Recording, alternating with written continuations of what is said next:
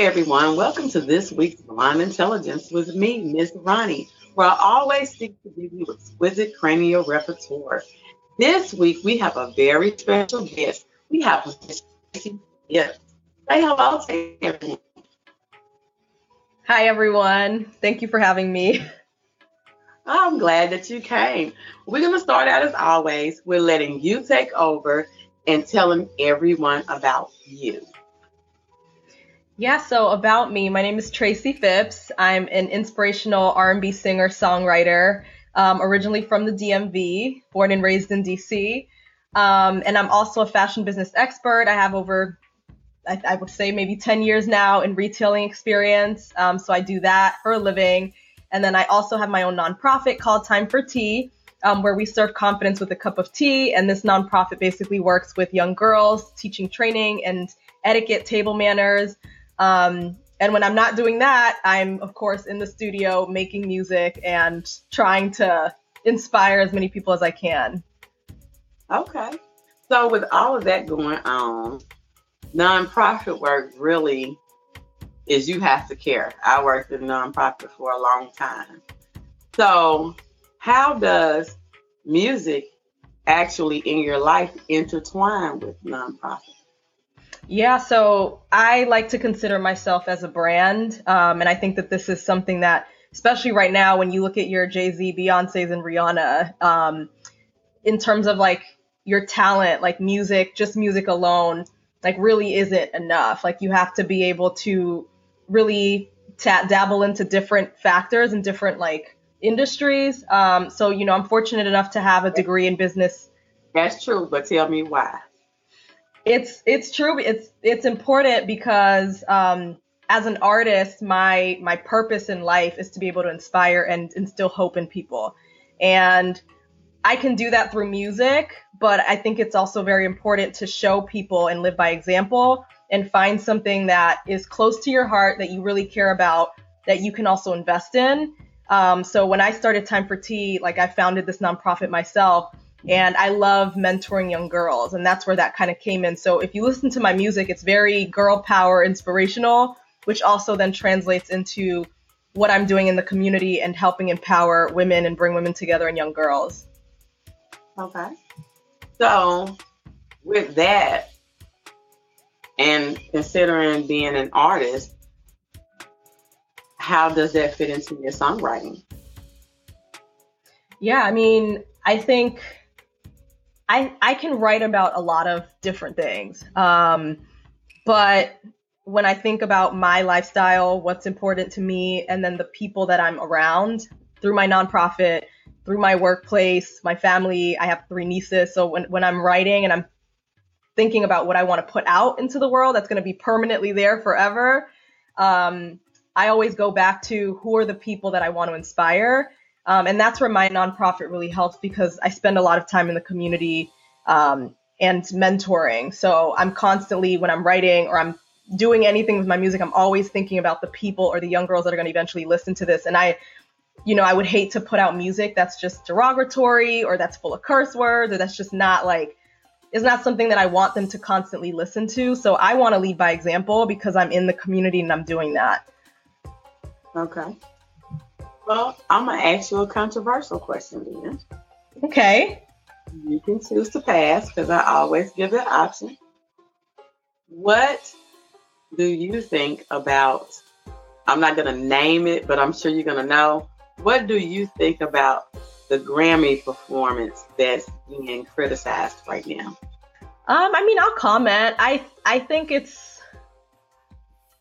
I personally would not do that is all I can say. Personally, I wouldn't let my children watch it I don't have children, but I do have nieces and I know that they're not allowed to watch or listen to anything like that. I'll answer that with what someone told me. Not necessarily the music because you can do that, but I'm just thinking about when I was younger, and I'm not taking sides on this, but when I was, of course, when the award shows got ready to come on, he's like, "Oh, we gotta watch the awards. Can we stay up? Because they're with your family." Mm-hmm. Like that. So I didn't see it. I actually went to look at it other places, and with you saying that your goal is to empower, what do you think about that? Honestly, with the industry, there's a very simple strategy, and it's just that whatever people want is what the music industry is going to give them. So if that's what people are watching, that's the number one song on Billboard. It was consistently number one. And actually that producer was out here in Orlando, that made the song, which he's an awesome producer. But that song went viral, and it obviously was number one Billboard consistently for weeks. And that's just what people are watching him in for making decisions. I'm sure there's a lifestyle that's involved there, but you just have to choose whether you want to watch or not. If it's uncomfortable, turn it off. If it's not, leave it on. But I'm going to stick to what I said. The industry is it's dishing out what people want. That's what gets views. That's what people are talking about now. So I'm just laughing at the way you said it. Oh, yeah. Because I saw like the videos and stuff. So it's like, that's what people have on rotation. Tell me about your new single. Yeah, so I just released a song called Without Me. And that song is basically an explanation of something that I went through during the pandemic. And I think a lot of us went through this, where we just kind of were forced into this like realm of isolation where you had to, basically be by yourself. And for me, I live in Orlando. I don't have family out here. But with that being said, it's kind of like the pandemic put you in a corner where you had to basically like now deal with yourself and your own thoughts. And you had to be locked up in your house for weeks, months with just yourself, or with family members. But for the most part, you were encouraged to stay away from people. So when I wrote the song, it was just kind of like me kind of going through a moment. I'm a spiritual person. I believe in God. And I just felt like something was happening because this has never happened before. And the lyrics of the song say, whenever you do what you're going to do, however you do, don't do it without me. So that was me just basically saying to God, like, whatever's up, whatever you have planned, like, this is a crazy year, but just like, please keep me in mind. Don't forget about me.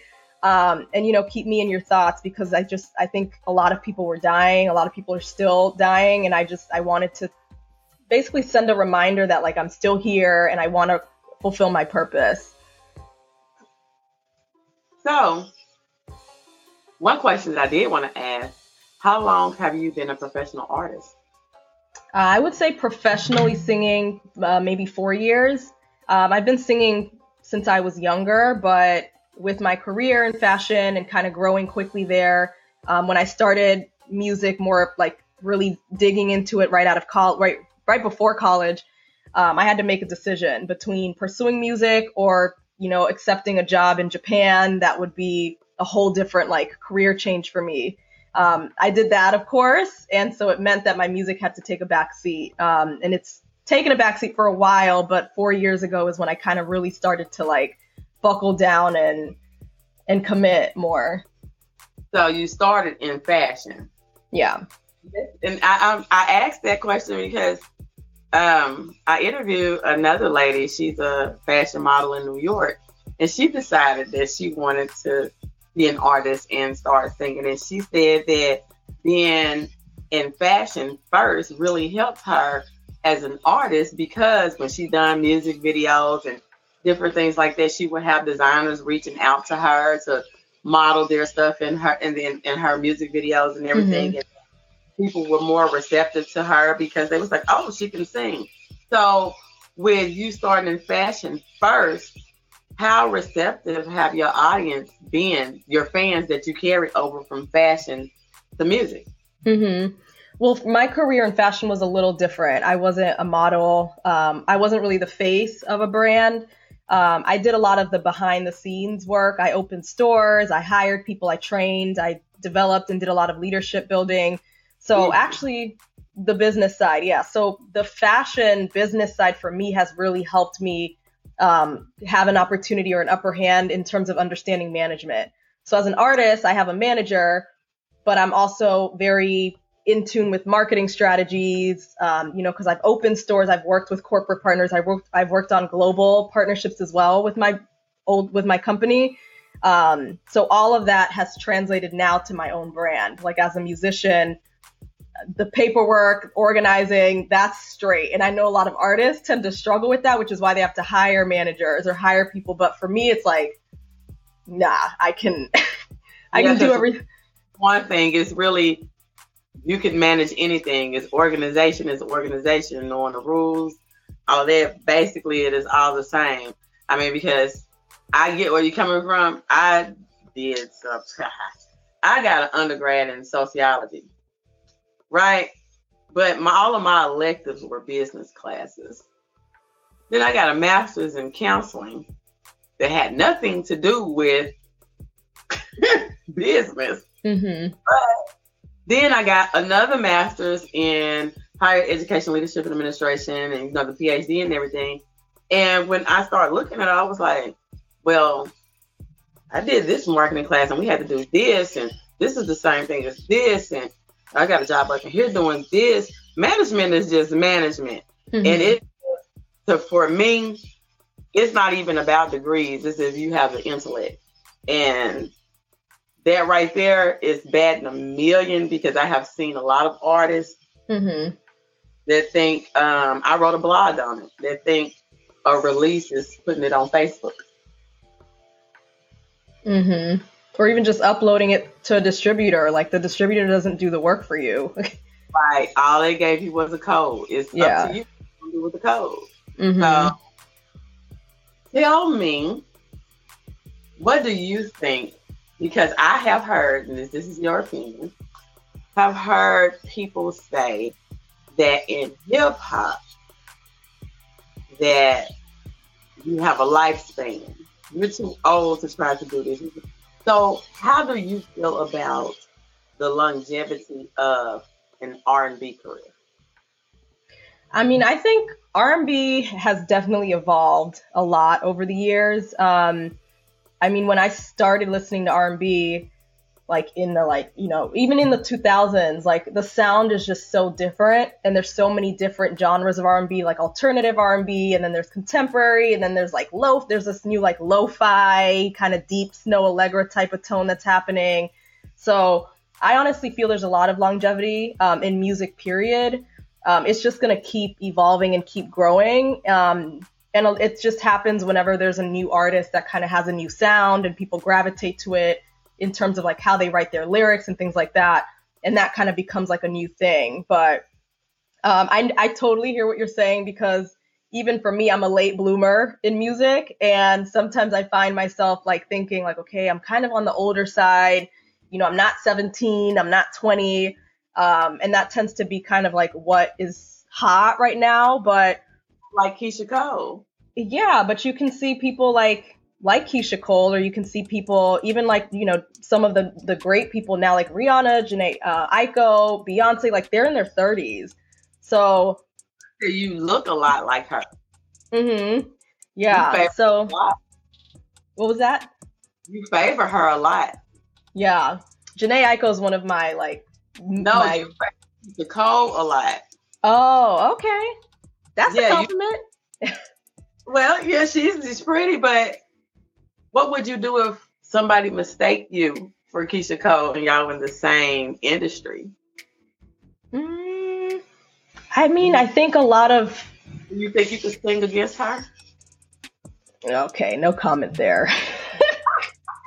She has a whole career ahead of her that I have not even tapped into, so... We're going to edit that part out. You got to... I guess I can sing like her. I just don't have the exposure. Right? And that's another big thing with music. It's just like, it's not just uploading to Facebook. It's also putting money behind getting the right people to look at what you're doing. So what made you decide to go to Share to Pros? To go where? Share to Pros. Because that's how I saw your music. Mm-hmm. Oh, I think I was just I was releasing Selfish. I think when I came across you, I was releasing my single that I released in September. And that kind of goes back to just kind of releasing stuff and then like your friends hearing it and then being like, okay, what's next? Like, how do I get more people to really hear what I'm doing? So it was just a lot of, again, from my business side, just me being a little bit savvy and just deciding like, let me Google, read some blogs on like what people are doing to get their music out there. So that was one of the platforms. Submit Hub was another one. And just finding ways to submit my music and letting people hear it. And, you know, I happened to meet you through that. So it was successful, but definitely finding ways to get people to actually hear what I'm doing. Okay. So tell me this. With COVID and things potentially being able to open back up, I asked this question to another guest. I'm asking you. How do you feel about performing live performances in person, not knowing who has had the vaccination or not, or if people are just choosing not to wear masks? How do you feel about that as a performer? Personally, I'm in Florida. There's like no COVID here. That's what people act like because no one is like socially distanced. I actually just did a show last month. I did a show in January. There were a lot of measures taken by the promoter. So that's something that I definitely look into is like, is the promoter enforcing masks? You know, are we socially distancing is hard, but at least having masks. The promoter from the event in February had everyone sign waivers confirming that they've been tested. So I think that there's ways to still feel safe, but you're never really safe. Like there's always something. So I personally am comfortable as long as the locations or the promoters that are asking me to sing have taken some precautionary measures to just enforce some safety. So tell me this, is that the biggest safety concern for right now? Or as an artist, I'm asking you, such as when the shooting happened in Las Vegas at the live performance, did that shake you, or how did that make you feel as an artist that have live performances versus COVID-19? And I know that's two separate things, but both of those are still tragedies. I mean, how did you feel then compared to what's going on now? I mean, both are still life-threatening. And I think that that's just, unfortunately, as an artist, you have to be as safe as possible. And for me, I have to be safe. And I'm kind of like, I'm new and I'm up and coming. So I have had experiences where even I've felt unsafe. And that's something that I have to, you know, I talk to my manager about with like having security or taking certain measures. Like I mentioned, when I'm performing, making sure that the promoter is taking certain measures. And that's just important to be able to set boundaries.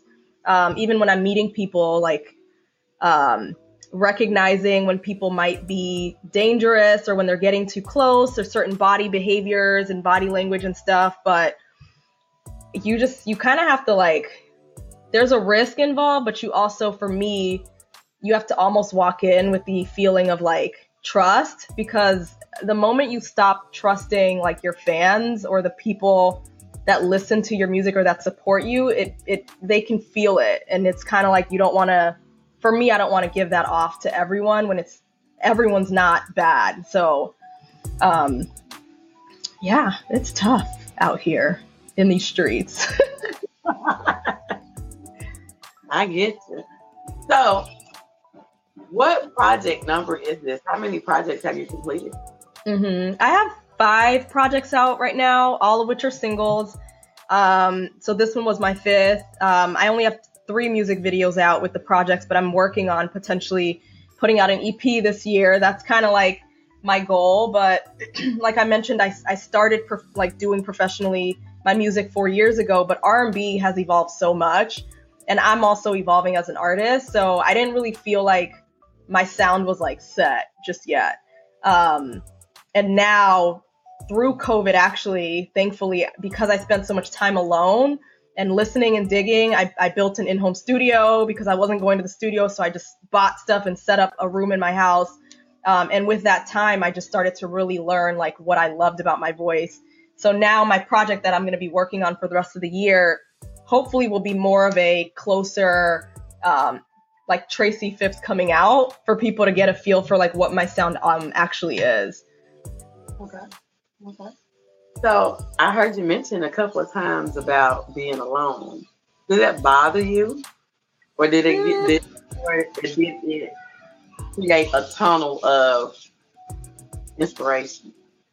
I would say both, but I think it was more for me. It was more a blessing than a curse. And I would say at first, of course, you get lonely, but I'm kind of a loner already. Like I've traveled for work. I've lived in like 4 different states. I've lived out of the country. So I've always been used to like always being on the go. So I would say being lonely isn't really what bothered me. I think just being put, like being still is what drove me the most crazy. So I like to be social. It wasn't the alone, it was the social. Yes. It was like that I couldn't really go out and hustle and do certain things. But of course, a creative, you can't really tell a creative to sit down and expect them to really sit down. So I started to, like I mentioned, like make music. I started to like find things like you, started painting, started to just get in the studio. I built my own studio in my house, like just different things like that really helped me, I guess, kind of like fuel my creativity. So do you share like a lot of, I'm gonna use him as an example, Plies. Plies share a lot of the day-to-day things that he do, even if it's just going to the store or random thoughts or anything like that. During that time that you was doing all those different projects, did you share those moments with your fans? And did sharing those moments, did it attract new fans? Yeah, I definitely did. Like any new skills that I picked up, you know, painting, gardening, potting, things like that, I definitely shared. I will say I wasn't always consistent because it's a little hard to always remember to like get on your camera and show people certain things. But if you go on my Instagram, like you'll see I have like a day in the life with Tracy. So that's kind of like my reel that's constantly just like things that I'm doing throughout the day. So people can kind of get a feel for like what I'm naturally like as a human. So, but I think it definitely generated and created new fans, new followers. During the pandemic, I think my following grew the most that it had. So. Okay. So if you had to,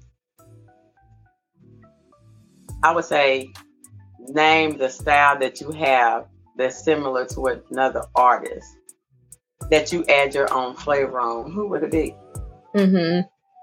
I would say I'd name a couple of artists that I feel are more in my pocket is like her, Jhené Aiko, because she does a lot of like, especially now her lane is more of like spiritual healing type of like, she pays a lot of attention to instruments and sound waves because she understands that certain sound waves produce certain emotions. Her is just very talented and she has a lot of like she can do a lot of different genres, and she's also a musician. So I play the piano as well.